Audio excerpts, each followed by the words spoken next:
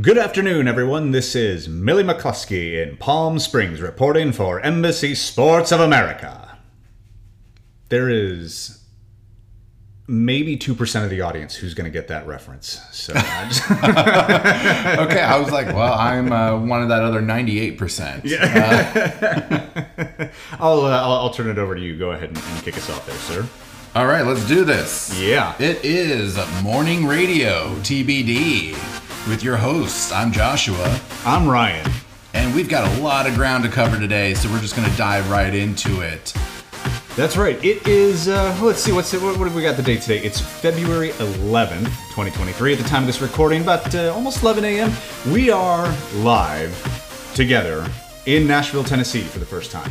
We've never done an in-person recording before, so this is pretty exciting. Sweet treat for you guys. This episode will come out post Super Bowl. Yeah. But we're still going to talk about it as if we watched the game. I got to tell you, I would have thought that the Chiefs were going to put up a better game. Really thought they were going to, put up the kind of performance that we come to expect. I didn't expect them to get outplayed the way that they did, Josh.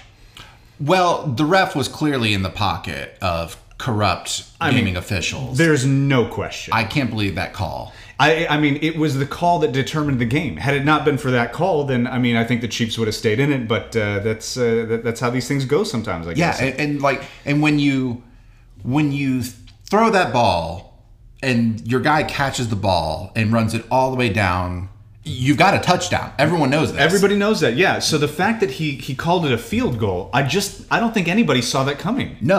No, it was ridiculous. And the celebrating, I thought I was watching a soccer match. I was not impressed. No, not at all. Not impressed at all.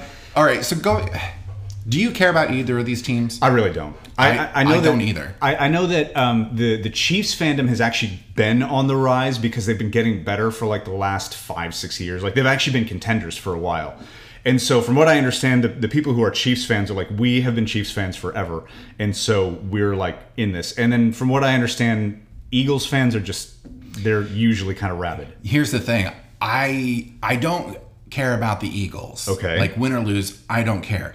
It's their fan base that drives me nuts. I'm sorry, Eagle fans. You need to chill a little bit. You're out of control. Was it Philadelphia, the city that like ripped itself apart? Yep. Not long ago. Yep. And that was a happy time. Exactly. Like they were celebrating and took the city down. So I don't know, man. But yeah, I mean, I did not watch anywhere near enough football. I don't care much about football, American football. I don't care enough about it. I do watch almost every Super Bowl because I'll be honest, mostly it's for commercials. Sure, I think that's kind of part of like the cultural zeitgeist anymore. Yeah, I take bathroom breaks during the game, and then you never know what kind of halftime show you're going to get. But the game itself, I think there's been 2 games in recent memory that have stood out to me. Yeah. One was the Super Bowl where the Falcons blew a 21-point lead. Yeah. I'm someone that has always rooted for the Falcons, but when they fuck up, they fuck up. And that was just the pinnacle for me. So it's interesting because I really enjoy college football, which I know that seems like I feel like everybody says that anymore, but I know that there is a very, very like intense professional fan base, but I am somebody that I love college football. And I think because the reason that I like it is the games still feel very dynamic. When you get to the professional level, like in these teams, the differences between one team and another is so small because they already have the most elite athletes that the games to me don't feel as exciting. And like the best way that I can think about it is, or like especially when you get to like the Super Bowl where you're talking about the 2 best teams of the nation, they're going to grind point for point, right? It's never going to be a big exciting fireworks blowout for the most part. And like the community that I pay a lot more attention to right now is, as my chessboard sits out, is the chess community. And when you see a player of significantly higher skill take on somebody of a significantly lower skill, that's when you see like wild fireworks and you see, somebody just get completely ripped apart. But when you look at the chess games of, the top tier players, a lot of chess is kind of solved. And so up to a point, they know the motions of the game already. They the first 10 to 15 moves are basically predetermined. And then, unless you have somebody do something really weird and creative, it's what to expect. And I think that's kind of what professional football has turned into as well. So, I mean, we'll never get amazing chess final coverage on ESPN, so we'll make do with football. You know what? I actually, based on what the chess community is doing right now and the way it's blowing up, I wouldn't be shocked. No. You might see if they will broadcast fucking poker. Chess, trust me when I say that the chess community is getting a lot bigger than people think it is, and it now has its own it has its own community of professional announcers to call the games. Like I really think that maybe not this year or next year, but if the chess community continues to grow and it continues to get the sort of attention that it's been getting for like ever since Pandemic, really. Pandemic and Queen's Gambit launched chess into the mainstream in a way that it has not been before. I think that it, maybe not on main ESPN, but on, ESPN the Ocho or something like that. It's certainly one of the sub ESPN channels. I think there's a chance that chess starts getting mainstream broadcast. Fair enough. That's possible. I will say, you pulled out the broadcasting poker. If the reigning world belt chess champion comes in all bedazzled out with the big polarized glasses and coats and maybe a couple of groupies, I might be here for it. If anybody's going to come to the stage with groupies, it would be Magnus Carlsen. He's a good-looking dude. Like, I mean, he's like without question, he's the best chess player of this generation, undeniably, possibly the best chess player of all time ever. Like the guy's on just another level, and I could see him showing up with groupies. I could see him coming in with the. I remember his last game. I remember when he did the thing with the pawn. And you're like, that's not going to play out. But then by the end of the match, you were like, oh my God. He set it up. He knew what he was doing. Google it. No, this is where we, plug another content creator. Gotham Chess is my favorite chess commentator out there. And he used to be a competitive chess player on his own. So he has a lot of really good, deep insight into the game. But he was at one point a chess teacher as well. So he's very good at walking you through the games and being like, this is why this move works the way that it does. You'll never be able to play it this way, but this is why the top professionals play it this way. He's got kind of an acerbic wit to him, which I also appreciate, because I'll be watching and It's that YouTube phenomenon where I'll be watching him like talk through a game and I'm like, oh yeah, I get this. I can play this way. And then he reminds me, no, you can't play this way. And I'm like, yeah, he's right. I can't. I'm not that good. So. I remember being a teenager and one of my older sisters, she had gone off to college and then went out west and became a hippie. Came home one time with this boyfriend who was very into chess. Okay. And started trying to teach me a little bit. Yeah. And I didn't learn anything because my game still sucked. But he said it was, if you can control the center 4 squares, you can control the game. Yes. And I could see what he did, but I couldn't explain how we got there. It is definitely one of the basic principles of chess playing when you're first starting out, is learning how to control the center of the board. And what's really cool is to watch really professional players who decide that, no, I'm not going to go for center control, I'm going to go for wing control, and they like grab the outer ranks to like squeeze their opponent. It's really fascinating to see that idea upended. But for the most part, yeah, you want to, when you're, especially in the opening moves of a game, you want to control the center 4 squares, because that's where most of the movement is going to occur, is through those spaces or adjacent to those spaces. So it's a good principle to know.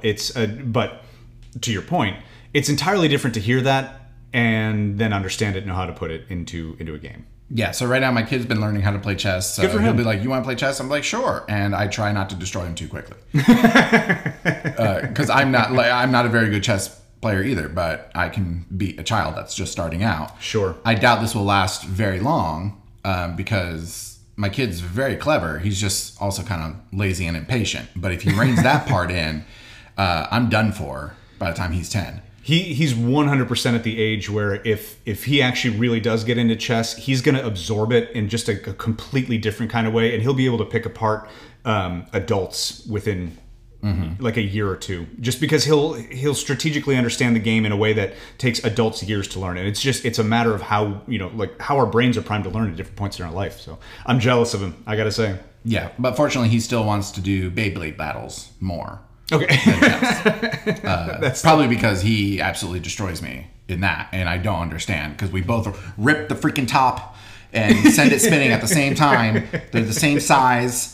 I don't know, but he always outspins me. He manages to get it. Good ridiculous. For him. Yeah. So, well, that's Super Bowl and chess, surprisingly. So I know, I didn't see that. That's our sports report. Yeah, I'm glad that we got some sports ball in there. I hope everybody enjoyed the Super Bowl. We know we did.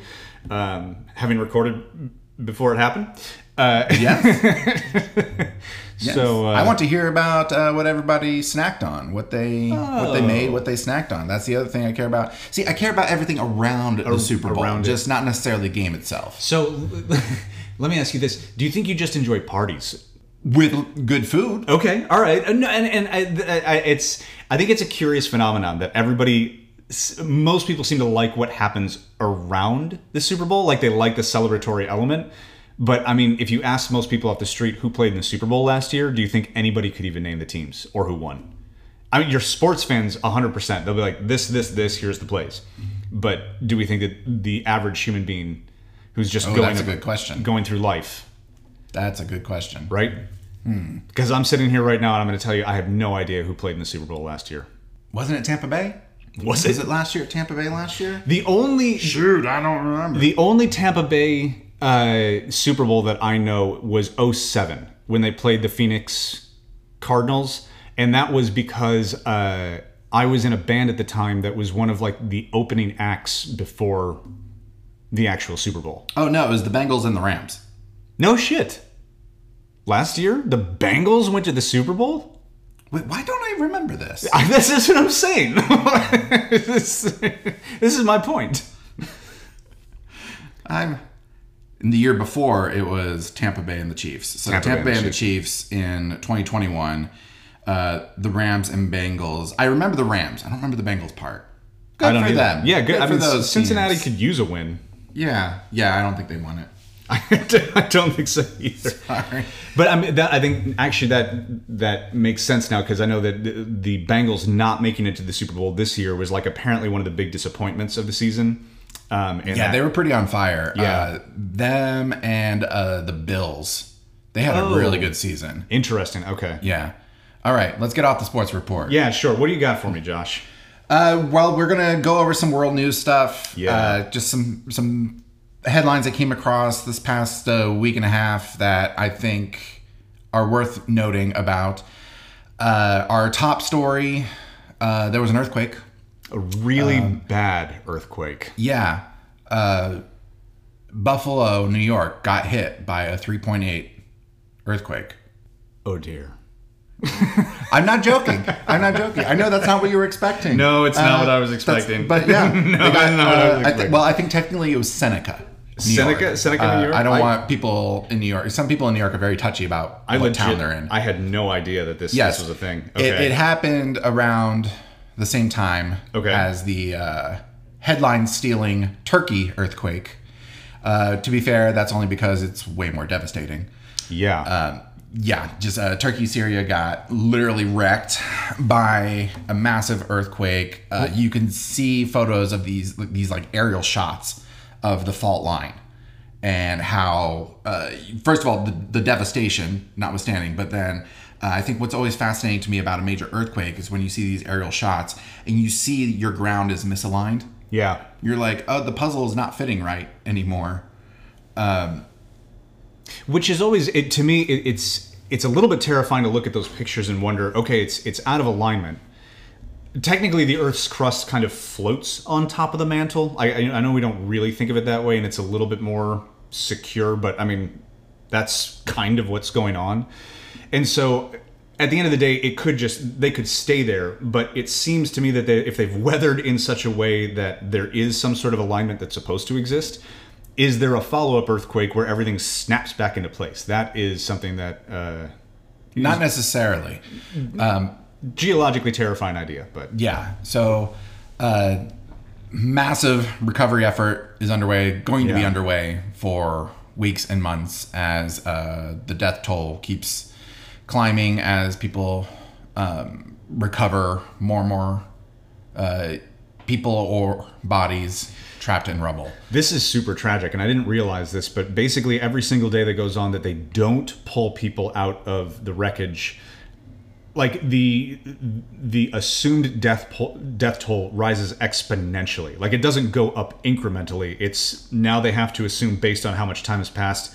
Actually, we can basically assume that this many more people have died, and it's just super tragic.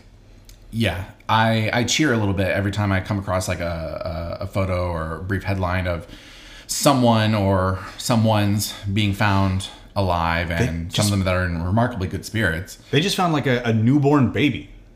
Yeah, like had been born under the rubble, and they were. So I've seen two of these stories. In the most recent one, from what I understand, both the mother and the baby survived. Like they got them both out. So yeah, one the mom survived. There was one that I don't think the mom did. Right, because it's thousands of people are petitioning to adopt this baby. Yeah, and while that's nice, the cynical, negative, judgmental part of my brain is like, you're doing this for clout.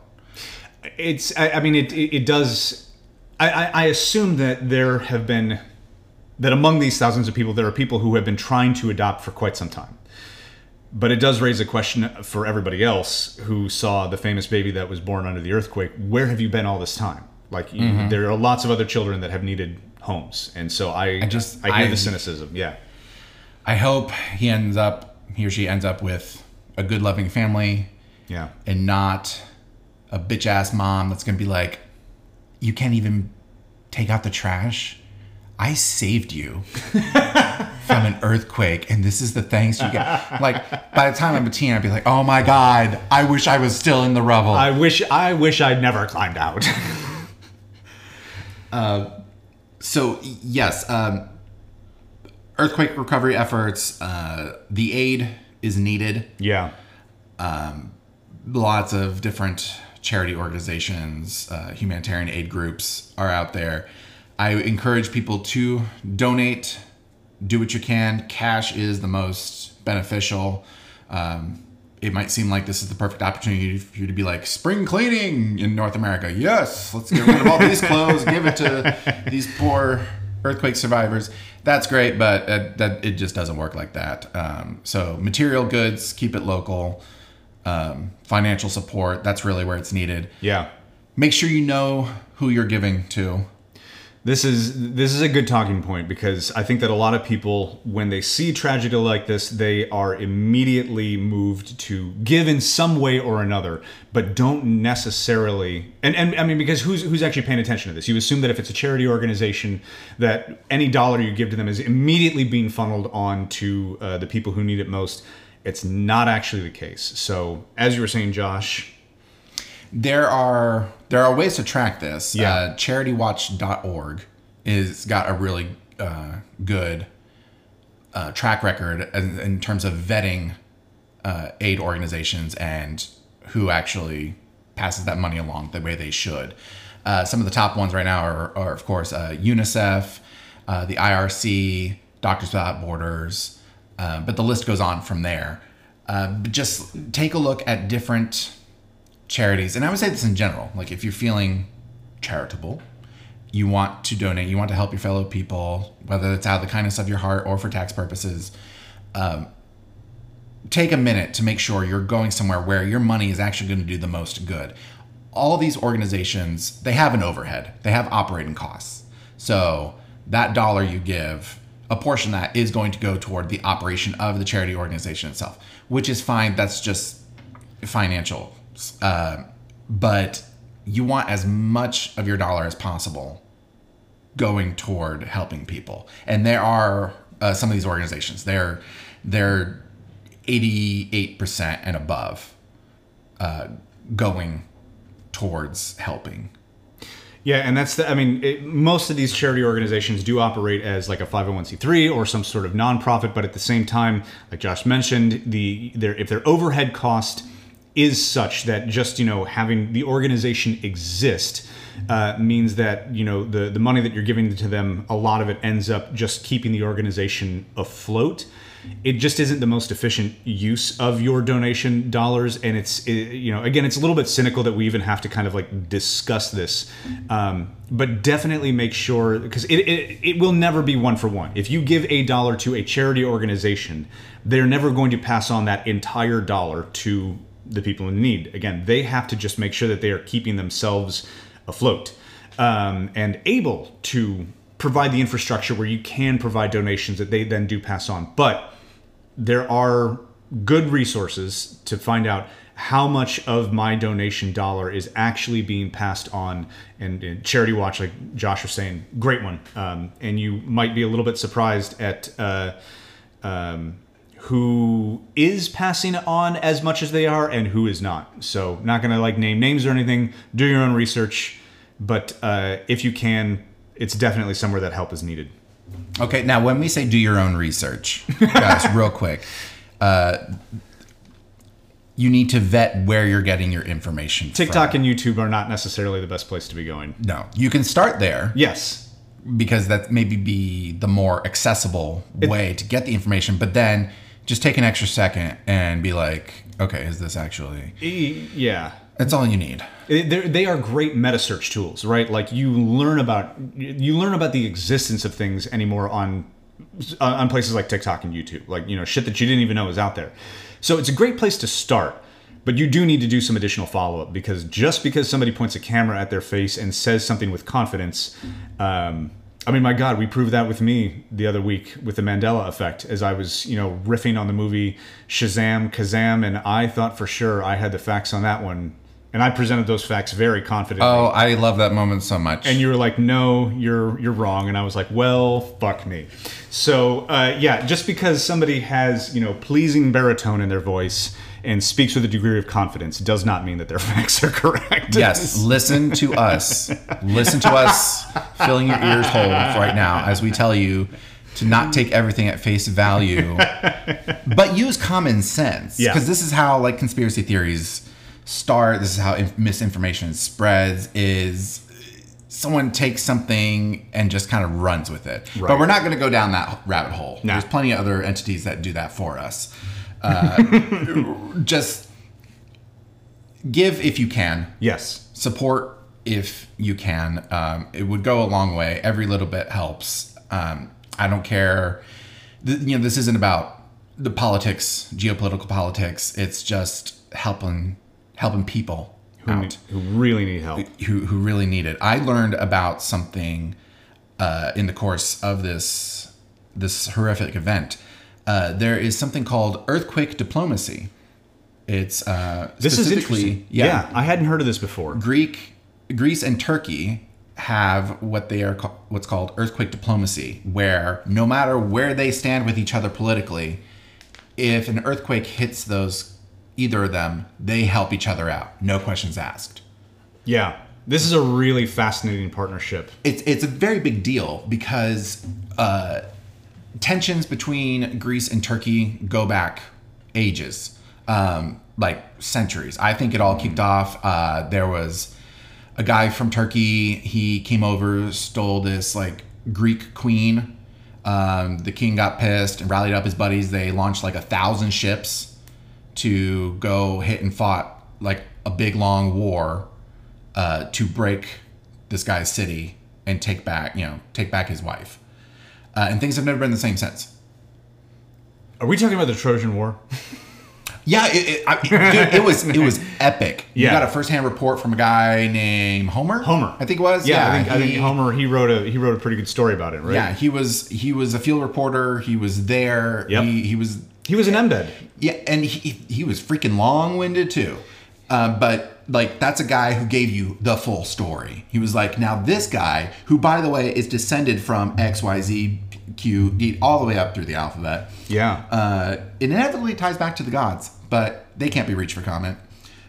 He tried. He tried so hard. I think the only one that managed to was Odysseus. Odysseus did get some kind of commentary from Poseidon, but from what I understand, it actually you couldn't print it. It was pretty raunchy from what I understand. It was a little rough. That story had to come out a little bit later. Yeah. All right, that's a little tongue in cheek, but obviously, those countries are always kind of at odds with each other. Yeah. It's just not talked about in favor of like some other more potent rivalries like Israel, Palestine.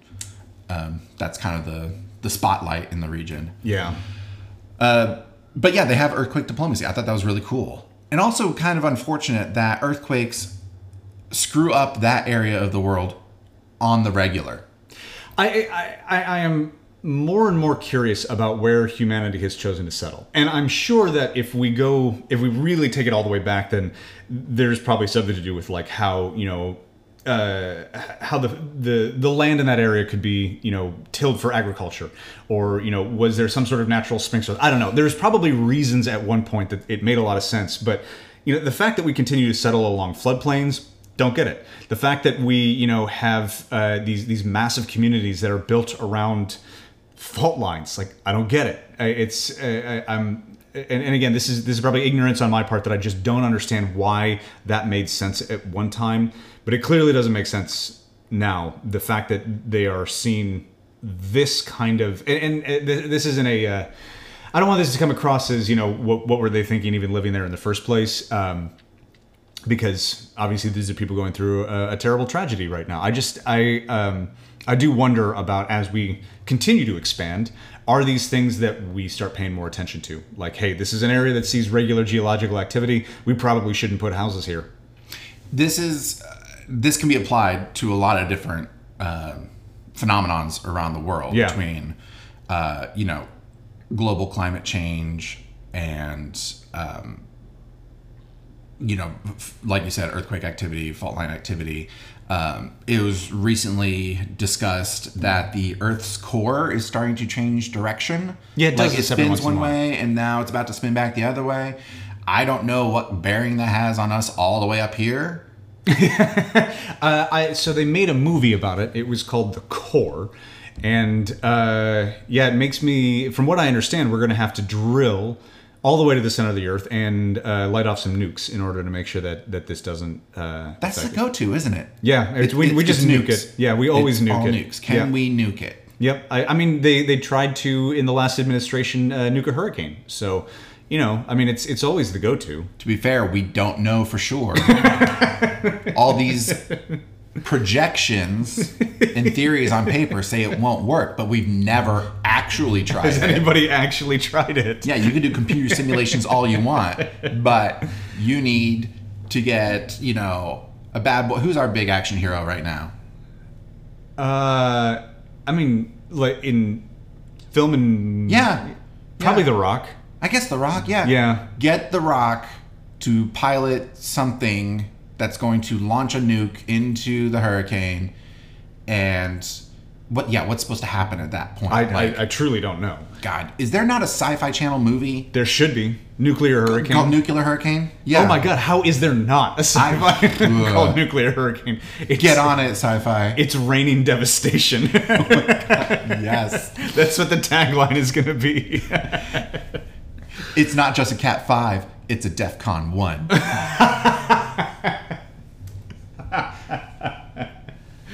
But our world is full of really weird, interesting shit, and then just dumb stuff. Yeah. Like scientists, there's a science group that they're actively working on trying to resurrect the Wooly Mammoth. Yeah. And they recently said they're going to try to do it with the dodo bird. Interesting. I get it. These guys never read Jurassic Park. I get it. They probably only saw the movie. If you read the book, there's way more chaos theory involved, and you're like, oh, maybe we should. Yeah, this gets out of control fast. Yeah, you could lose the point. Why the Woolly Mammoth? I get being like, oh, I just want to see if we can do it. I'm like, the Earth is too hot. Yeah, that one is an odd one. Now that I'm guessing the answer to why the woolly mammoth is because we have managed to recover enough of its DNA that it's actually feasible. Yes, they're finding these like perfectly preserved prehistoric carcasses in the melting tundras. Yeah, this is not great. This is not a good look for us. This is not great. The dodo bird I can kind of see. That's relatively recent in our Yeah. global history. It might survive. It also makes me wonder if this is like if this is something that we can legitimately do, or we're getting close to a point that like they should be Noah's Arking basically every species on the planet. Like if they can track it down, they need to be able to grab some of its DNA and put it in some sort of deep storage so that, you know, because we're going through a mass extinction event right now. Like we are losing so many species on a daily basis because of climate change. Maybe there's a possibility that we can bring some of those back if we ever get our planet under control. If it's meant to happen. I still maintain we look about this the wrong way. Okay. We look at climate change as like we're in denial about it. I think that a large portion of the population isn't deniable about it. Yeah, that's because we're looking at it the wrong way. Because like everything's like, oh, our Earth is in crisis. All these ecosystems, our Earth is in crisis. And yes, these things are dying off. Yeah. That is also part of the cycle. If you look at all of life, the universe, and everything, that is part of the cycle. The problem is we need to take a more selfish look at this and be like, we, Homo sapiens, we're screwed. Yeah. So I guess this happens all the time. I hear that argument, but I think what it fundamentally mischaracterizes is our impact on that cycle. Like, yes, species spring up and die off as the eons go by. It's never been at the pace that it is right now, except for during mass extinction events like, you know, the asteroid that hit the Earth that knocked out the dinosaurs, right? Mm-hmm. It always requires an external force to speed the process up, and right now, human beings are that external force. And I think that the fact that, I don't know what argument can be made at this point that's going to sway people's minds, because we tried hey, we're killing the rainforest. That didn't seem to do anything to people. Now we're losing, you know, thousands of species at a time. That's not doing anything. I don't know that there are people who, even if they took it from a selfish standpoint like you're suggesting, I think because it's so abstract and it doesn't affect them in their lives in the moment, until they are frying on the sidewalk. And even then, I think some people are just going to be like, no, it's not human beings. We're not the cause of this. This is just what the planet does. It's like it fundamentally isn't what the planet does. This is not how this works. Yeah, you're definitely seeing it helped along from its natural course, and I'm not going to argue that. It's just the rhetoric, unfortunately, has to be centered around us and how we are going to suffer. So I agree with that. No, I'll say I agree with that. I'm curious why that rhetoric hasn't landed yet. Considering in just the last decade alone, when we look at the kind of natural disasters that are unequivocally caused by climate change, the fact that hurricanes are getting worse, that flooding continues to get worse, that we have melting in the polar regions that are exposing creatures that have been gone for millions of years. They've been frozen in this ice, and it's viruses. I think that'll be the one. I think that once we release some sort of ridiculous Andromeda strain super virus from the ice, that's when people might start paying attention. Oh my God, another Michael Crichton reference. Yeah, look, man, that's a twofer. Shout out to MC. People forget about the Andromeda strain. That movie, I don't know that it was all that great, but the book was. Book was pretty good. Yeah. So let's scale this down into a more immediate, very in our backyard concern. Go for it. In our backyard, I mean in America. The western part of the country, specifically the Southwest, is running out of water. Yeah, a lot. And the natural weather pattern cannot replenish fast enough. There was a news cycle recently about the atmospheric rivers that were just drenching California. Yep. And this was bad news. Yeah. This was bad news because there was tons of flooding and mudslides, and all that was bad. But I was like, you're finally getting some of your water back. Shut the fuck up. But the problem is that it's coming so fast and hard that it runs off to it can't be recaptured. That's the issue. And so it's nice that they're getting some water back, but it's coming in. Basically it's like having an empty cup and being like, I need this cup to be full, and going up to a fire hydrant and saying, fill my cup, and it's just gonna blast the cup right out of your hand, essentially. So it's good that they are getting some of it back. It's not the right way. It's not the way that they need it. Fair. But you can't control the weather yet. Until we can, we need to face the reality that Western water sources, freshwater sources, are drying up at an alarming rate. You had these states that need to form a new water sharing agreement involving the Colorado River, and they can't quite agree. No surprise. Everyone thinks they should have an allotment of the water. And so the federal government's probably going to have to step in, which of course then you're going to have another states' rights. We can govern ourselves. All that and bullshit. It's like, well, apparently you freaking can't. In the meantime, Lake Mead is down dramatically. Salt Lake is being projected to virtually disappear within the next 5 to 10 years unless something dramatically changes. That's fascinating. And what's happening? Investment firms are trying to buy up the Colorado River. I read a sci-fi book about this when I was in college. I read a sci-fi book about companies hoarding the water rights, and it was causing Phoenix to become a Mad Max hellhole. And it's eerie. I can't remember the name of the book now, but it's eerie how much this kind of prophesized what we're actually starting to see happen right now. Nobody should be able to buy up water rights. So this is really this is the backbone of the sci-fi that I'm writing right now. But something that was really spooky. Have you seen The Big Short? Yes. Okay. Did you stay through the credits and watch all the little where are they nows at the end? No. Okay. So the guy who predicted it, the one who dug into the analytics, and he was I think it was Michael Berry. He was played by Christian Bale in the movie, and basically saw the pattern before anybody else did, and realized that all of these funds had really shitty mortgages in them. Anyway, after he made a gazillion dollars off of shorting the American mortgage, all of it. The next thing that he started investing in was water. Mm-hmm. And there are people who have seen this coming for a while. And I think we are getting very close to a crisis tipping point where water insecurity is going to impact a significant portion of the United States population. I believe it. Yeah. I had a high school teacher when I was in high school.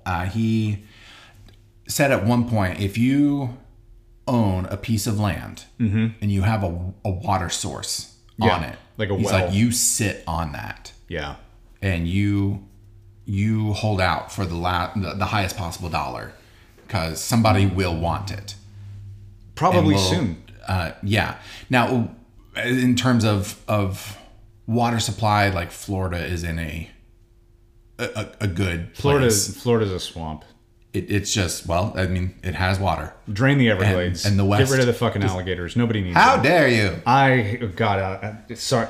I would like to apologize to Gators Daily on Twitter. We love alligators. I don't. Alligators are my nightmare. They are dinosaurs, and I don't actually want... They're an important part of the ecosystem. I just ranted and raved about climate change and mass extinctions. The alligators shouldn't go away. I can hate them all the same.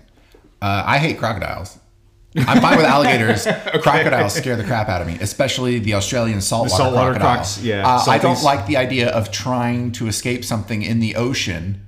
Yeah. I don't like the idea of a crocodile coming after me in the ocean. In the ocean, yeah. I'm like, you should not be here. Those fuckers get big. Yeah, I don't want to have realized that I wasted so much time befriending sharks for a crocodile to come after me. My shark friends won't be able to save me. I mean, that is a sci-fi movie, Sharkadile, which, you know, where it's half crocodile, half shark. Of course it is. Of course it is. I don't... but, like, the western U.S. is drying up. The southwestern United States is drying up. There's too many people. There's too many people. There's too many interests out there. Here's the last thing I want to say about it. California and Arizona, I think, are the two that are particularly deadlocked about who should have more water rights. Sure. Whoever bans golf courses first should get the water. And this is so I like California's politics for the most part. You know, they tend to be a little bit more aligned with my, you know, hippie progressive self and all that. I don't understand why they are insisting on holding on to their goddamn golf courses. It cannot be that big a part of their GDP that these golf courses need to remain in business, because that's one of my biggest issues with part of the reason that the desert is drying up is because we keep trying to make green shit out there. And it's it's a desert. It's not meant to look that way. There's so much agriculture out in California. And there is a lot, and that is because growing season is basically year round in California, especially Southern California. Like I do not, you can't discount the fact that they are kind of the cradle of a lot of the ag in the United States. I mean, obviously the Midwest is, but the Midwest has a growing season. California is, from what I understand, correct me if I'm wrong, audience, but basically year round. Yeah. Yeah. Kind of like Florida. You can always grow something right any time of the year. Yep. But they also have massive one crop only type farms, that's a huge problem. Which that's not good for your soil, but that, you know, tune in to our farming podcast that we will never have. So that's it about climate and stuff. Some good news: the ozone layer is healing. Yeah, I heard that, so that's great. We did something right. We got a little closer. These are some celebrations that we should be able to celebrate these things. I assume that's because of the vegans. Is it getting not as much I think farts? It's the reduction in hairspray. Once the I think 80s it's the advances in flat iron and hairdryer technology. Once the 80s ended, we got rid of fucking Aquanet, and now, yep. I mean, if that's the case, it's one more reason that Motley Crue should just completely retire. Like, it's time to put away the hairspray, guys. And this is coming from a diehard Motley Crue fan. It is long past time. You got to hang it up. You are the reason that the ozone layer has not healed as much. Nikki Sixx, put the Aquanet down and step back slowly. God, this podcast has so many shots fired in it. This episode is divisive. It's polarizing. We haven't even gotten to the State of the Union. Oh, that's right. We're not going to talk much about the State of the Union. We're not. No, it was a speech. It was a campaign speech. That's what it was. I mean, and like the thing is had there not been as much quote unquote crowd interaction, I think people would have watched that State of the Union and said it was basically boilerplate, right? Like, it's exactly what you kind of expect a State of the Union speech to be. But the fact that there was so much reaction from a particular side of the aisle drove it into the space where people are talking about it and being like, this is a really, like, you know, knockdown, drag out State of the Union speech. I was like, first of all, no, I watched it. It wasn't that bad. No. But also, I mean, the content was great. Like, loved hearing, you know, talk about like economic issues. I disagree that the economy is in the place that Biden seems to think it is. But it was good to hear him talk about economic issues, plans for economic issues, plans for, you know, things that are you know, quote unquote kitchen table stuff. But I didn't think that it was that like outstanding. It was just the fact that some people yelled during it. So if we're not careful, Congress is going to turn into the House of Commons. I'm fine with that. I am very okay with it. Yeah. Give us some more back and forth. I want to see somebody attempt to march out of Congress holding the mace above their head, because, you know, Congress can't be in session if the fucking mace isn't there, just like in the House of Commons. I want to see that happen. That's the end run that I want to see, is somebody's like, fine, there will be no debate. I'll take the mace. Anytime I hear any sort of like BBC news coverage about like political happenings in the UK. They always play a snippet of like whatever's going on.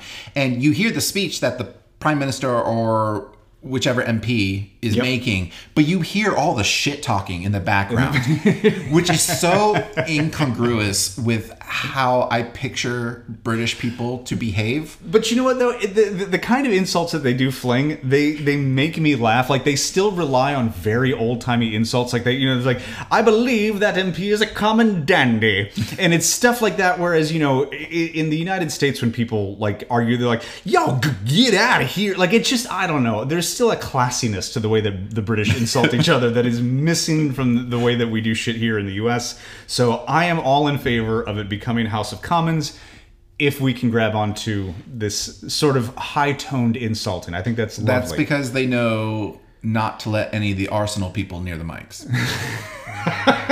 Is that what it is? I don't know. Once again, shots fired. I'm sorry, No, Arsenal. it's nothing against Arsenal. But own who you are. The State of the Union, I was watching it, and I was watching because I wanted to know what the news reactions were talking about. Right. Because, all anyone was talking about was like, ooh, Biden backed him into a corner about Medicare and Social Security. They have to hold their word. First of all, no, they don't. No, they don't. That's assuming that there's any kind of intellectual integrity. No, they don't. But I watched this moment, and I was like, this is way less than what you made it out to be, media. Like, this is just... Biden is too old. I'm sorry. This guy's speech was so unnecessarily long, and there's meandering moments, but it's just his delivery is... Biden was not coached enough by Obama, I think. Well, I mean, when giving a speech. One of the things is so Obama as an orator definitely is in his own class. One of the things that like Biden that we do have to kind of grade on a curve is that he's a stutterer, right? And so we do have to give him some credit in that regard, that he has managed to overcome that and deliver a speech with any kind of like smoothness at all. Like that should not be discounted. Is that the man had a stutter growing up, and he is now able to at least orate in a way that is it sounds presidential. Even still, he's not the most interesting guy to listen to. Again, I thought that what he addressed was very boilerplate, is the best way that I can put it. Is fine. Like I didn't object to anything wildly, but I wasn't also like super into. The junk fees was a really interesting idea, and anytime somebody brings up taxing the rich, I'm gonna be like, tax the fuck out of the rich. So I was on board with that stuff, but for the most part, it was just sort of mainstream normie Democratic talking points that were delivered in such a way that I'll say the one thing about the State of the Union that I give them a lot of credit for was sticking to very, what you would, I guess, consider it moderate politics, because it did make the Republican response seem completely out of left field. Like, I think the Republican response as delivered by Sarah Huckabee Sanders was probably written before they even heard Biden's State of the Union. I mean, obviously, because they delivered it so quick, but I think they assumed that he would lean more into cultural issues, and their response seemed completely incoherent compared to what Biden said. It like this. I do think that was a smart play. They were like, do not go into the culture war thing. Sure, yeah. Stay on the economy. The economy is the hot button issue right now because egg prices are still out of control. Yeah. I have a fortress of eggs in my refrigerator so that I can insulate myself temporarily against rising prices. You should sell them on the dark web. You should sell them on the dark web. The speech and the Republican response speech from Huckabee Sanders, it's just noise. It's just noise to me. I was like, okay. So now you have to pay attention for a couple more years to see, like, okay, well, what are they actually going to do? Yeah. I noticed that Sarah Huckabee Sanders had her arms completely covered in accordance with Arkansas's new laws about, like, covering up and not showing your shoulders, because that's scandalous. Yeah, I know. So it's... I don't want to see Sarah's shoulders. Gross. You know what? But I would respect her right to do so if her state wasn't trying to turn, shit into, like, Christian Sharia law. But that's... Well, you know what? I'm going to start calling them Arkansas. Okay. They want to do this. You want to? If that's crap. If that's how you want to play Arkansas, that's what you are now Arkansas. You're Arkansas. And finally, our last news bit I think we should talk about is the new Linkin Park single. Yes. Because you called out in a past episode that you were a closet Linkin Park fan. Yeah, I will never admit to liking Linkin Park, but I like Linkin Park. So what is the problem with admitting that you like Linkin Park? So this is going to go back to my pride as an ex-metalhead. Like, you know, being, I mean, you're now talking about what feels like a lifetime. I mean, Jesus. 15 years ago was when I 16 years ago was when I was really, really deep in the metal scene. And like, there were bands in the metal scene that you respected because they walked the walk, they talked the talk. Linkin Park just simply was not one of them. They seemed almost corporately created to be a metal band that could appeal to the mainstream. Now, there were metal bands that appealed to the mainstream. You didn't have to build the band the way that they did, but Linkin Park was one that seemed very corporate. And so there just wasn't as much like gut and grits to them. And so, yeah, they were, you know, yeah. So Linkin Park is classified as a nu metal. Right, exactly. And new metal, all of that was totally discounted by the actual heavy metal scene. Because nu metal, it was this corporate creation. It's just very fake. When you listen to Linkin Park versus, I mean, it's a boring standard, but it's an easy one to grasp onto. Linkin Park versus Metallica, you're talking about two entirely different, like, just the attitude behind it. It's a very different sound. Exactly. Yeah. But nu metal was designed to basically soften. Here's the comparison that I'll draw. Nu metal was the late 90s version of hair metal. Right? It was a pop version of metal, and nobody in the 80s who was a metalhead liked hair metal. It was bubblegum, it was goofy, it was ridiculous. The reason that I like it is because I don't think it takes itself too seriously, and I enjoy that in my music sometimes. I think nu metal actually tried to take itself seriously, and that's where I was like, you're just not pulling it off. So I guess I looked at nu metal as being like the gateway drug into proper metal. It's like, okay, if you like this, you're on board with this, now try this. And you'd be like, oh, this is way different than Limp Bizkit. Yeah. and I think that for people who were more ambassadors in the metal scene, that was a way that you could position that. Would be, all right, so yeah, you dig this kind of sound. Maybe kicking it up a notch with this one. Here's the Black Album. You know, see what this does for you. And then the next thing you know, the person's listening to fucking Mastodon, and they have a whole different life perspective. So I could see it going that direction. I think at the end of the day, the cynical part of me was they designed these kinds of bands simply for mainstream appeal. It's like bro country these days. Like, you know, to me, Linkin Park is one of those groups that kind of straddled hip hop and rock, right? Which was very much the new metal sound, yeah. But I think they did it more or less successfully. So the counter example that I'll ask you about and get your thoughts on: Rage Against the Machine. I like them okay, but to me, every song sounds the same. Yeah, but they are definitely, they feel much more metal. They're very much a funk inspired band. They're funk and hip hop, and they're super interesting in that regard. I never thought about that. I could see the funk influence now that you said that. Very much, yeah. Funk and hip hop inspired, but Rage Against the Machine is a band that I could still put into proper metal, despite the fact that they have overlap into hip hop, which is also undeniable. Like they appeal in both directions, I think. I don't know. Maybe there's hip hop fans that would disagree with me on that. Continuing the division, yes, of this episode. Well, this year marks the 20th anniversary of Linkin Park's Meteora album. I mean, undeniable classic. It's great. One thing I've always enjoyed about Linkin Park is each album, they change up their sound a little bit. Sure. Because Meteora sounds so different from Hybrid Theory. Yeah. And then the one after that sounds so much different from Meteor. Like they continue to play with their sound.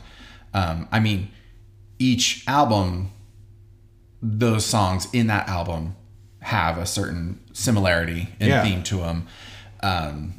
But album to album, you're like, oh, this is a different sound. So the single they just released, aptly titled "Lost," it was a song that was meant to go on the Meteor album. Yeah, but they cut it. And so if you listen to it, you're like, oh yes, this sounds right in line with the songs that were on the Meteor album. Yeah. And maybe it's just nostalgia kicking at me. Maybe it's just knowing that Chester Benningfield is gone and that they haven't done any new music since then. Like the rest of the band is still together, but they haven't tried to replace him yet. Sure. I think it's kind of haunting, but in like such a wonderful way to hear. So I have a playlist called "Sitting Around with Ghosts," and I pick some of like the last great recordings of artists that have passed on. So songs like oh my God, now it's gonna completely slip my mind. By Queen, "The Show Must Go On," by Queen, which is the very last song that Freddie Mercury ever recorded, or "Hurt," as recorded by Johnny Cash.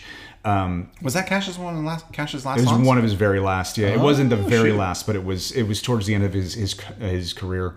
A recent one that I put on there was Hellraiser, the restored duet of Lemmy Kilmister and Ozzy Osbourne, because Lemmy has passed on, and hearing his voice speak out from the past is an intense experience. This song will probably end up going on that playlist because it would seat very nicely with that, where it's kind of a weird moment to hear something released after somebody is gone and to hear them speak back out from beyond, essentially. And that's hence the name "Sitting Around with Ghosts."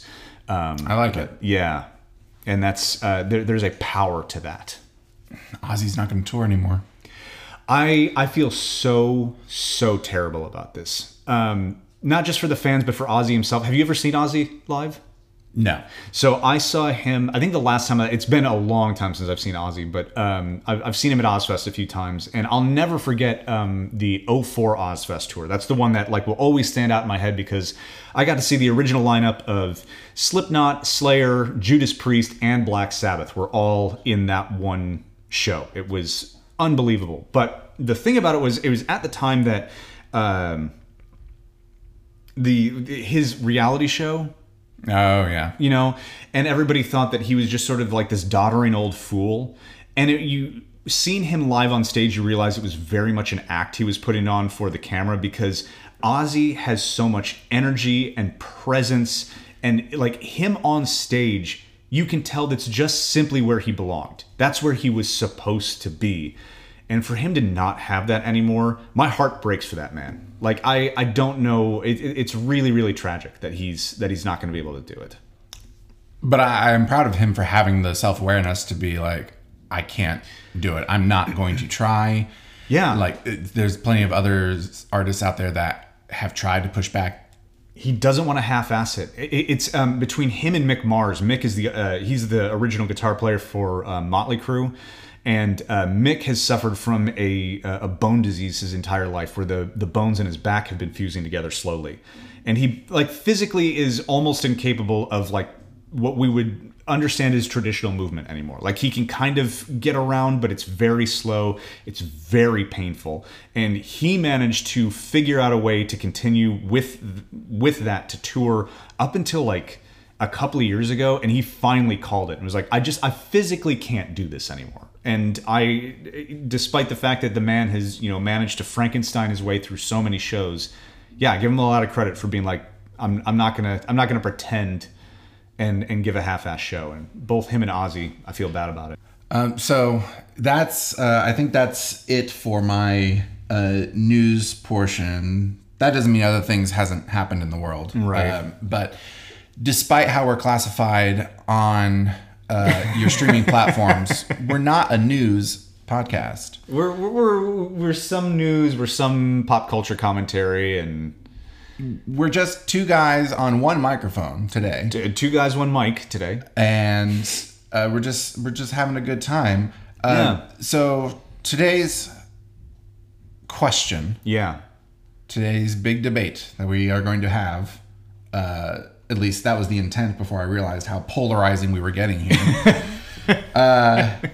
I wanted to have a discussion about video games. Yeah. Because we love video games. Yes, we do. And specifically, I wanted to ask you, you and I are both super nostalgic about game consoles. And for me, it's mostly Nintendo. You're a little more broad, dabbling into Sega as well. Yeah. But I wanted to debate with you. I wanted to know, in your opinion, what is the best game console of all time? So, this is probably going to be a controversial opinion. So we're going to get divisive on this. Okay. I will argue it is a Sega Genesis, and I'm going to tell you why. When I think of what a video game is, there is an element to it that is cartoony. There is an element that is adventurous. There's an element that's a little like techie. You know, it's all these kinds of different things that make a video game what I think of as a video game. And I think that it was never so perfectly encapsulated as it was with the Sega Genesis. Now, very much the candle that burns twice as bright burns half as long. And obviously Sega is not the same entity that it was anymore. So in terms of like its lasting impact in the marketplace, does it have the same legacy as some of the others? Not at all. But when I fire up a Sega game and you hear that Genesis crunch, you hear, it just has a certain sound to it. The games have a certain look to them that when I look at them, I go, that is a video game. And the only other console that really kind of brings that out in me is the Nintendo, the original NES classic. I can look at NES games and I'm like, that's a video game. But the just kind of that like line in between the two when they were both sort of competing for the same spotlight and there was some overlap in terms of like what their technical ability. I mean, the Genesis was always a head and shoulders above the NES before the SNES came along. But they lived in this particular moment between, I'd say, 1988 and 1992, where the games, the technology that was coming out on those platforms, to me, that's video gaming. And I say this as somebody who adores the Switch. Breath of the Wild, probably my all-time favorite video game. I think it's one of the most perfect gaming experiences of all time. But when I think I'm going to play a video game, I think of the Sega Genesis. Okay, well, you're wrong.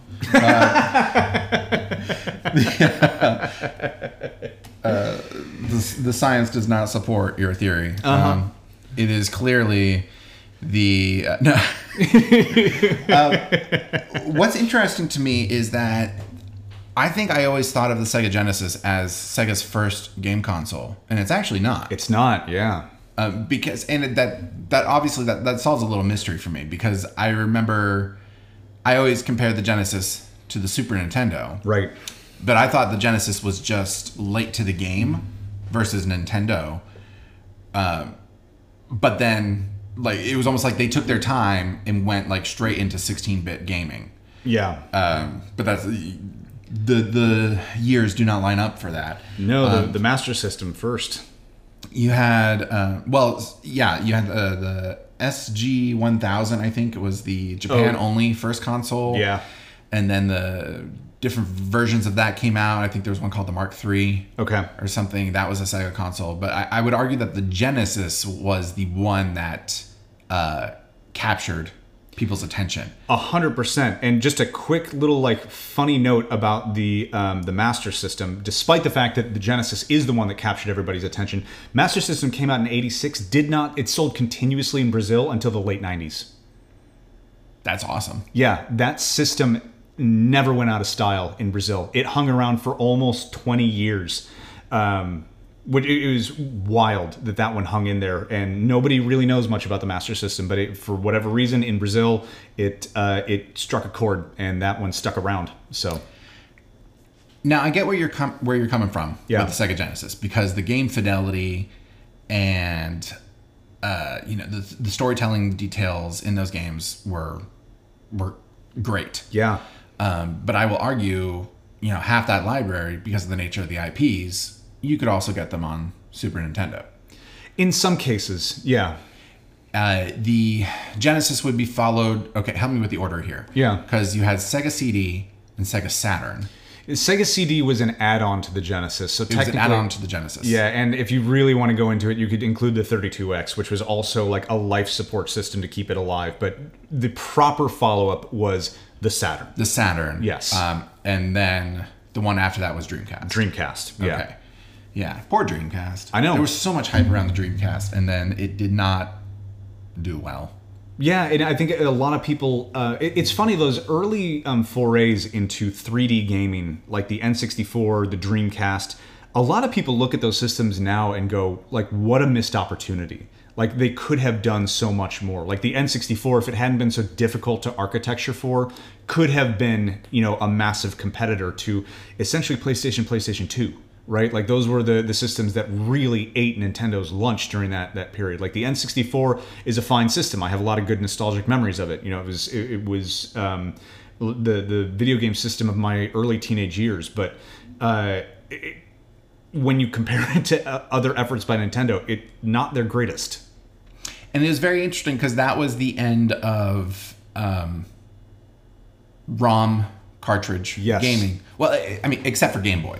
Yeah, that's true. Game Boy, the handheld gaming, held on to cartridges.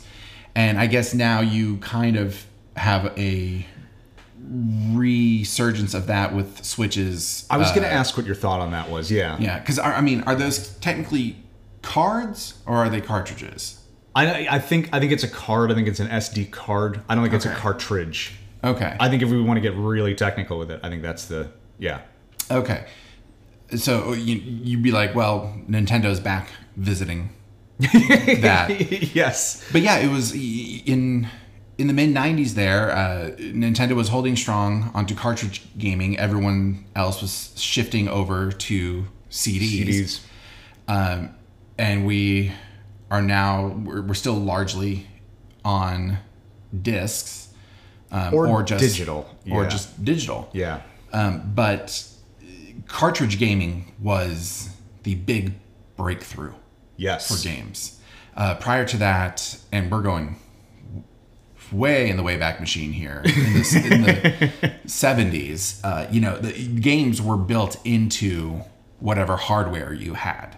Yeah, I mean, like the Pong console. Pong originally wasn't a game that you would plug into a system the way that we think of it now. You bought a thing that played Pong. That's all it did. It played Pong, and the end. Maybe it had a couple of different iterations of Pong on it, but for the most part, the whole game system played just this one game. And it wasn't until the advent of... Was it the Atari 2600?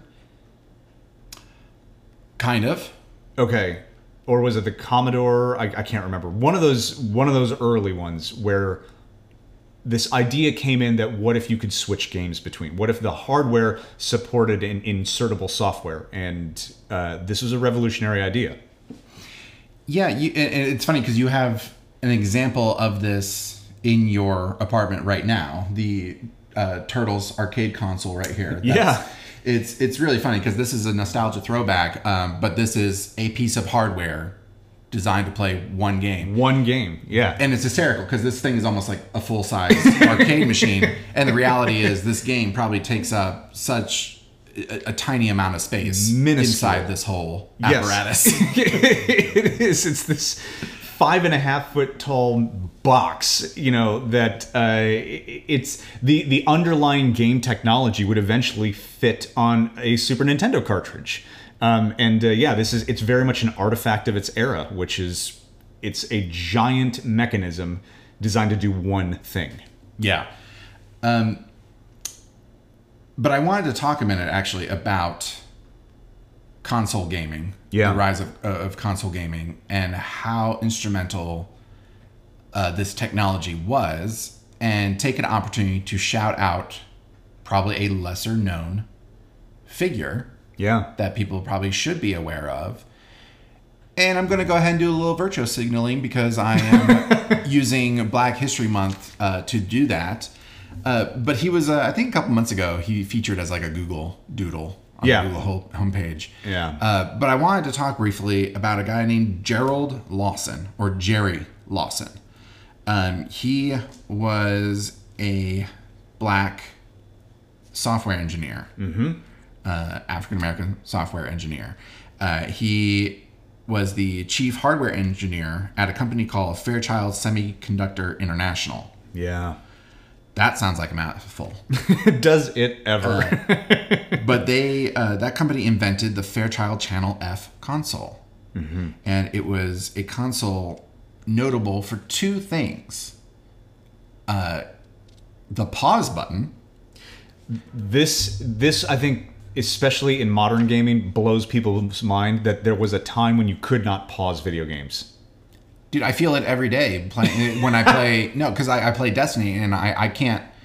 You can't pause Destiny. You can't really pause MMOs. Yeah. Yep. You have to, if you're in a dangerous spot, you can't just be like, doo-doo. It's like, no, you have to get out of that area or you dead. You're dead and you lose all your shit. So yes, the game will keep going. I find myself especially grateful of the pause button, and didn't realize that Jerry was instrumental in that. It was also, though, more widely known, pioneering the game cartridge, which is a read-only memory cartridge, a ROM cartridge, if you want to get semi-technical. No, but I mean the technicality of it is what makes it so fascinating. Everybody knows the term ROM, but like a ROM hack, which is, when people like jump into these old Nintendo cartridges and like rewrite some of the coding in them to change the game. But this literally revolutionized the way that video games could be played. Because were it not for the ROM cartridge, we might still be in a space where a game needed its own machine. Yeah. And so the Fairchild Channel F came out. It didn't do too well on the sales because it got eclipsed by the Atari 2600. There it is. Thank you for that was the correction. Yeah. Yeah, which I believe Lawson consulted on after his time at Fairchild. Fairchild would go under and got sold to Zircon International, which I couldn't find any information about them, so I don't know if they even still exist anymore. Right. The Atari 2600 became the gold standard. Yes. For video gaming. It was. Were it not for the fragmentation in the industry, it was. It's what created home video gaming, and then crashed it. But yes, it's what created it. Jerry Lawson went to start his own game company. I didn't know that. He started a company called Videosoft. Okay. And worked to design a bunch of games for Atari, but also through a brand that was affiliated with Atari. These games never came out. Oh. They never came out. He made them, but they didn't come out because of the crash. The video game crash. So he was too late on that. Oh, that's unfortunate. And also, this is where the glories of American capitalism come into play, because he was a black business owner. Yeah. That had struggled to raise the capital. Yeah, that's because he was a black business owner.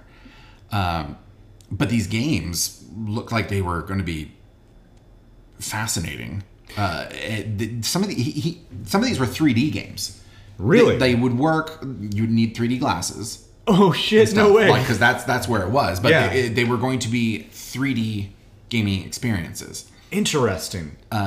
These games were lost for a long time. Yeah. But then they did get a limited release. I want to say about a decade or so ago. In how? How did they pull just that? Atari released a private stash of them, and there's a website that you can get these. Yeah. But there's only a certain amount of them that exist. Do you know if they ended up including those in the Atari Anniversary collection that came out on Switch? As far as I know, they're their separate thing. Wow, that seems like a real shame. Yeah, and it was unfortunate. Once his company closed down, he just basically kind of did consulting work for the remainder of his life. And looking at this, I didn't realize how old Activision was. Activision's been around for a long time. Yeah, and like having lawsuits since the beginning. Yeah, and it's funny because people, when they talk about the Atari 2600 and they start naming games for the Atari, they almost never name Atari games. They almost always name Activision games for the Atari, because Activision actually made the better games. Yeah. Back in the day. But then the video game crash of the early 80s happened, and people were pretty sure that this was just going to be a blip, a fad in history. And then an Italian plumber from Japan came to visit America. Totally upended all of it. Yep. All of it. But to paraphrase another creative icon, I hope we never lose sight of one thing. That this was all started, cartridge gaming was all started by Jerry Lawson. Yeah. That is... and his team. Of course. Other people. But I want to highlight him because I feel like for a long time, you talk about representation in gaming. Sure, yeah. And it's something that, honestly, I never would have thought about. Mm-hmm. But I have the benefit of that because I'm a middle-aged white dude.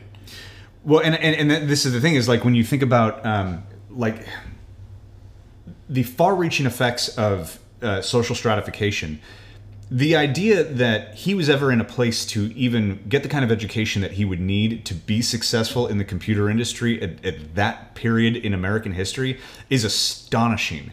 And it does make you wonder, like, had those kinds of barriers not existed in the first place, how the video game industry in general would look so differently than what it does today. I mean, the fact that like the roots of the very first super players of the game, like guys like Todd Rogers and Billy Mitchell, who are like the worst fucking, old white dudes trying to hang on to these like days of glory. The whole culture around video games could have looked a lot different. And the fact that Jerry is not even really in the conversation, despite the fact that he pushed the whole genre forward with the sort of architecture that he created, that's a loss. It's a loss. Yeah, I think he gets unfairly overshadowed. I mean, I think this guy was in like the same homebrew club as like Jobs and Wozniak. Didn't he? Your Apple guys. Didn't he actually interview Woz for a job and decided not to hire him at Fairchild? Maybe. I don't know if he interviewed him or if they were in the running for the same job. I don't Maybe remember. That's something along those lines. Yeah. But yeah, it's fascinating to me. Yeah, they were all kicking around in the same circles. Yeah, and you saw where Apple went, and you saw what the game industry went, and then you see what happened to a pioneer like Jerry Lawson. Yeah, and like he was okay, but like things could have gone a lot differently for him too if I feel like if a certain amount of racism was not in play. I mean, that's the unfortunate truth of a lot of a lot of things. Like, I hate to say it, but that's just sort of the unfortunate truth. Yeah, he probably, I would say he probably would have failed regardless, just because of the timing. I mean, the fact that Woz like flopped, or Jobs even in that era, like they all of that fell apart. Like that was an industry crumbling. That wasn't the individual failures of one person. I know a lot of it gets hung on Woz and the ET game, but like the fact of the matter is that was a crystallizing moment of an industry that was in free fall period. Well, we had a recession during that time, right? Like overall, there was like a recession happening at that time. That was definitely part of it.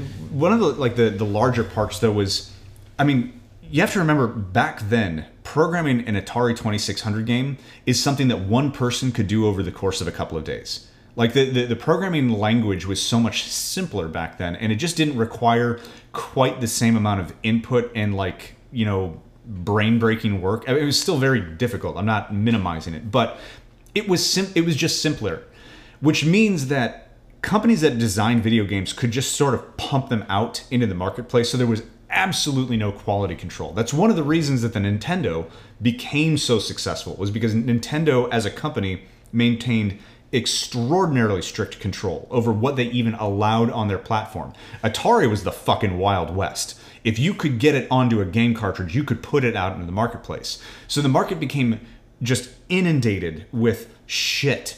And it was, 8 different versions of the same fucking game. Have you ever seen the one with the frogs jumping back and forth on the lily pads eating flies? Yeah. Yeah, there's like 9 versions of that game. If you've played one, you've played them all. There's no reason for them to be replications, but there were. Because it was so disorganized and so unregulated, I guess is the best way to put it.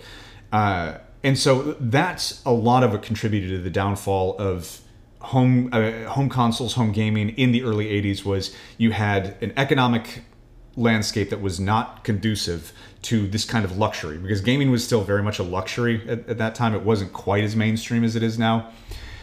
And you just had a bunch of shit in the marketplace. Nobody could tell what was good, what was bad. You had these box covers that barely resembled the actual action of the game. That has made me mad my entire life. The artwork, if you ever get a chance, for our listeners, check out some of the artwork, the box art on Atari 2600 games, because it's phenomenal.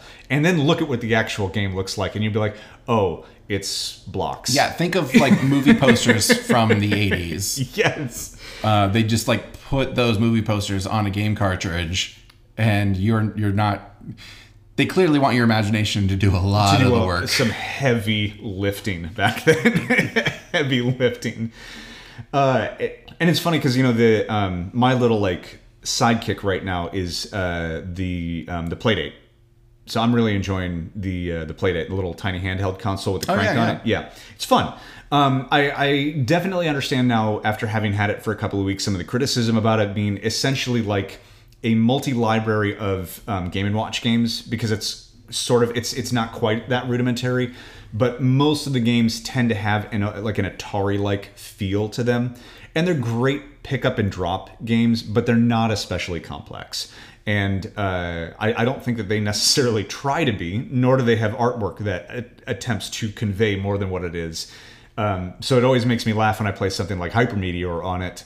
And I'm like, this would have been exactly in line with a game that would have come out on the 2600, except that the artwork for it would have been, put together by a major motion picture studio, and you would have thought that you were about to embark on some sort of grand space odyssey, and you're really just shooting asteroids. So, and some of those games, some of those IPs have evolved.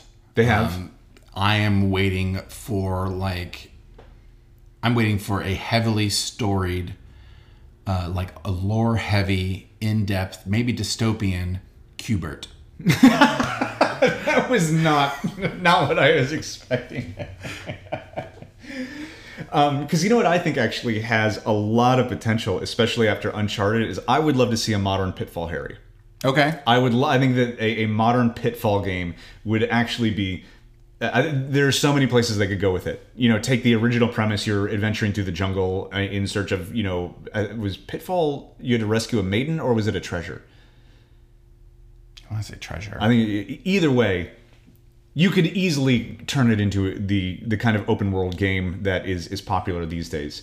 So I'd love to see Pitfall. A dystopian Q*bert, man. I mean, I'd be very interested to see how that would be. Give me that, or give me a Dig Dug game that's very heavy on Doom influence. Give me those games. What about Joust? Oh, Joust. That is a handheld only game in the system that I had Oh, really? for a while. Okay. I had like a tiny little joust game. Oh my god, do you remember Tiger Electronics? Yeah, absolutely. Every one of those games that was basically the same, but it was just it was a single. It was a single. Jurassic Park was mine. I got so far on Jurassic Park on the Tiger Electronic game. The one that I had that I played it to death was Star Wars Pod Racing. You had a Tiger Star Wars Pod Racing? Yeah, and it actually had Anakin's, like a little model of Anakin's Pod Racer right on the... And you would just be like... Yeah, it was... Side to side. But it actually had... So you, like... It was actually pretty advanced for a Tiger Electronic game because you had to design your pod first. So you had one of 3 body types that you could choose from: light, heavy, and medium.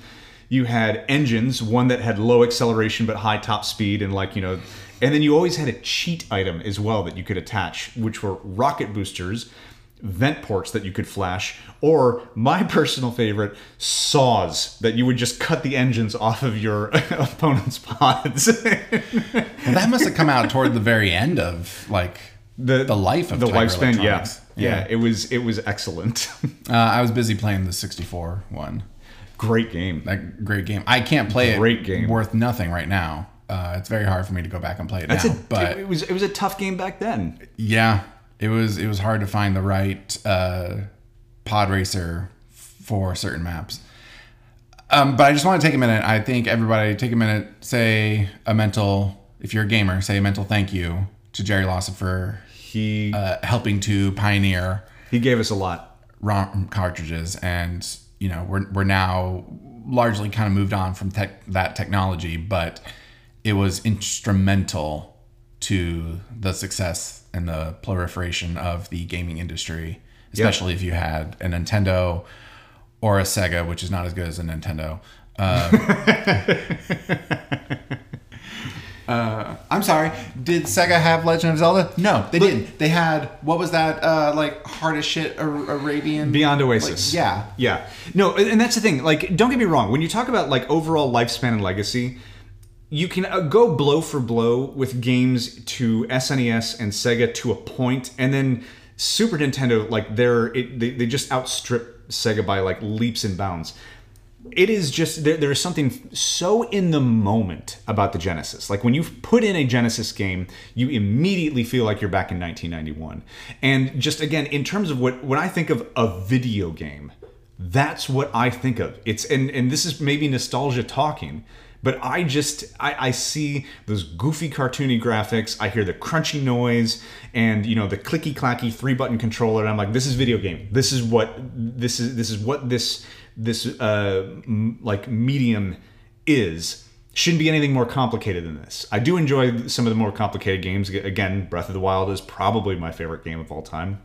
I know that makes me really basic and just, it's the pumpkin spice latte of games these days. But I love everything about it. But that said, there is just something about those simpler era video games that, to me, when I think video game, it's what the Sega Genesis presented. Well, get ready for Pumpkin Spice 2, baby, because the Zelda sequel is coming in just a few months, and I am cautiously optimistic about it.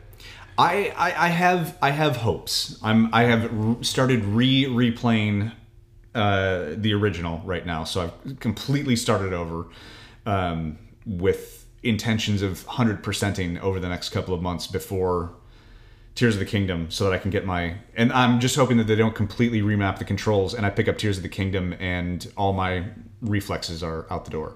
I'm pretty, there'll be some differences in game mechanics, of course, but I'm pretty sure everything's going to feel very familiar. I would hope so. I say cautiously hopeful because Zelda 2 Adventure of Link sucks. Majora's Mask is fine, but it's no Ocarina of Time. So this Breath of the Wild sequel, Tears of the Kingdom, I will be ready to have some moments where I'm like, yeah. I think Zelda 2 gets a bad rap. I will defend Zelda 2 in the same way that I'll defend Castlevania 2 any day of the week. I think that they are both very fun games, very difficult and different from their original, but I think that and I have a very special place in my heart for Majora's Mask. I don't know that I will make the argument that it's better than Ocarina of Time, but I fucking love Majora's Mask. Majora's Mask is fine. Yeah. And like, don't get me wrong, it was a Zelda game that I got to play after Ocarina of Time, and I was happy with it. But the originality of the story is a little like, I don't know. It's kind of like a Zelda meets Alice in Wonderland sort of thing. Yeah, I think it's like, it's everything you think you know, but you don't. Yep. That's a longer conversation on another Okay. time. So, I think we're at time on this week's episode, guys. Yeah, thanks for joining us. We appreciate it, and thanks for hanging out here in my kitchen in Nashville, Tennessee. We'll see you guys. See you next week.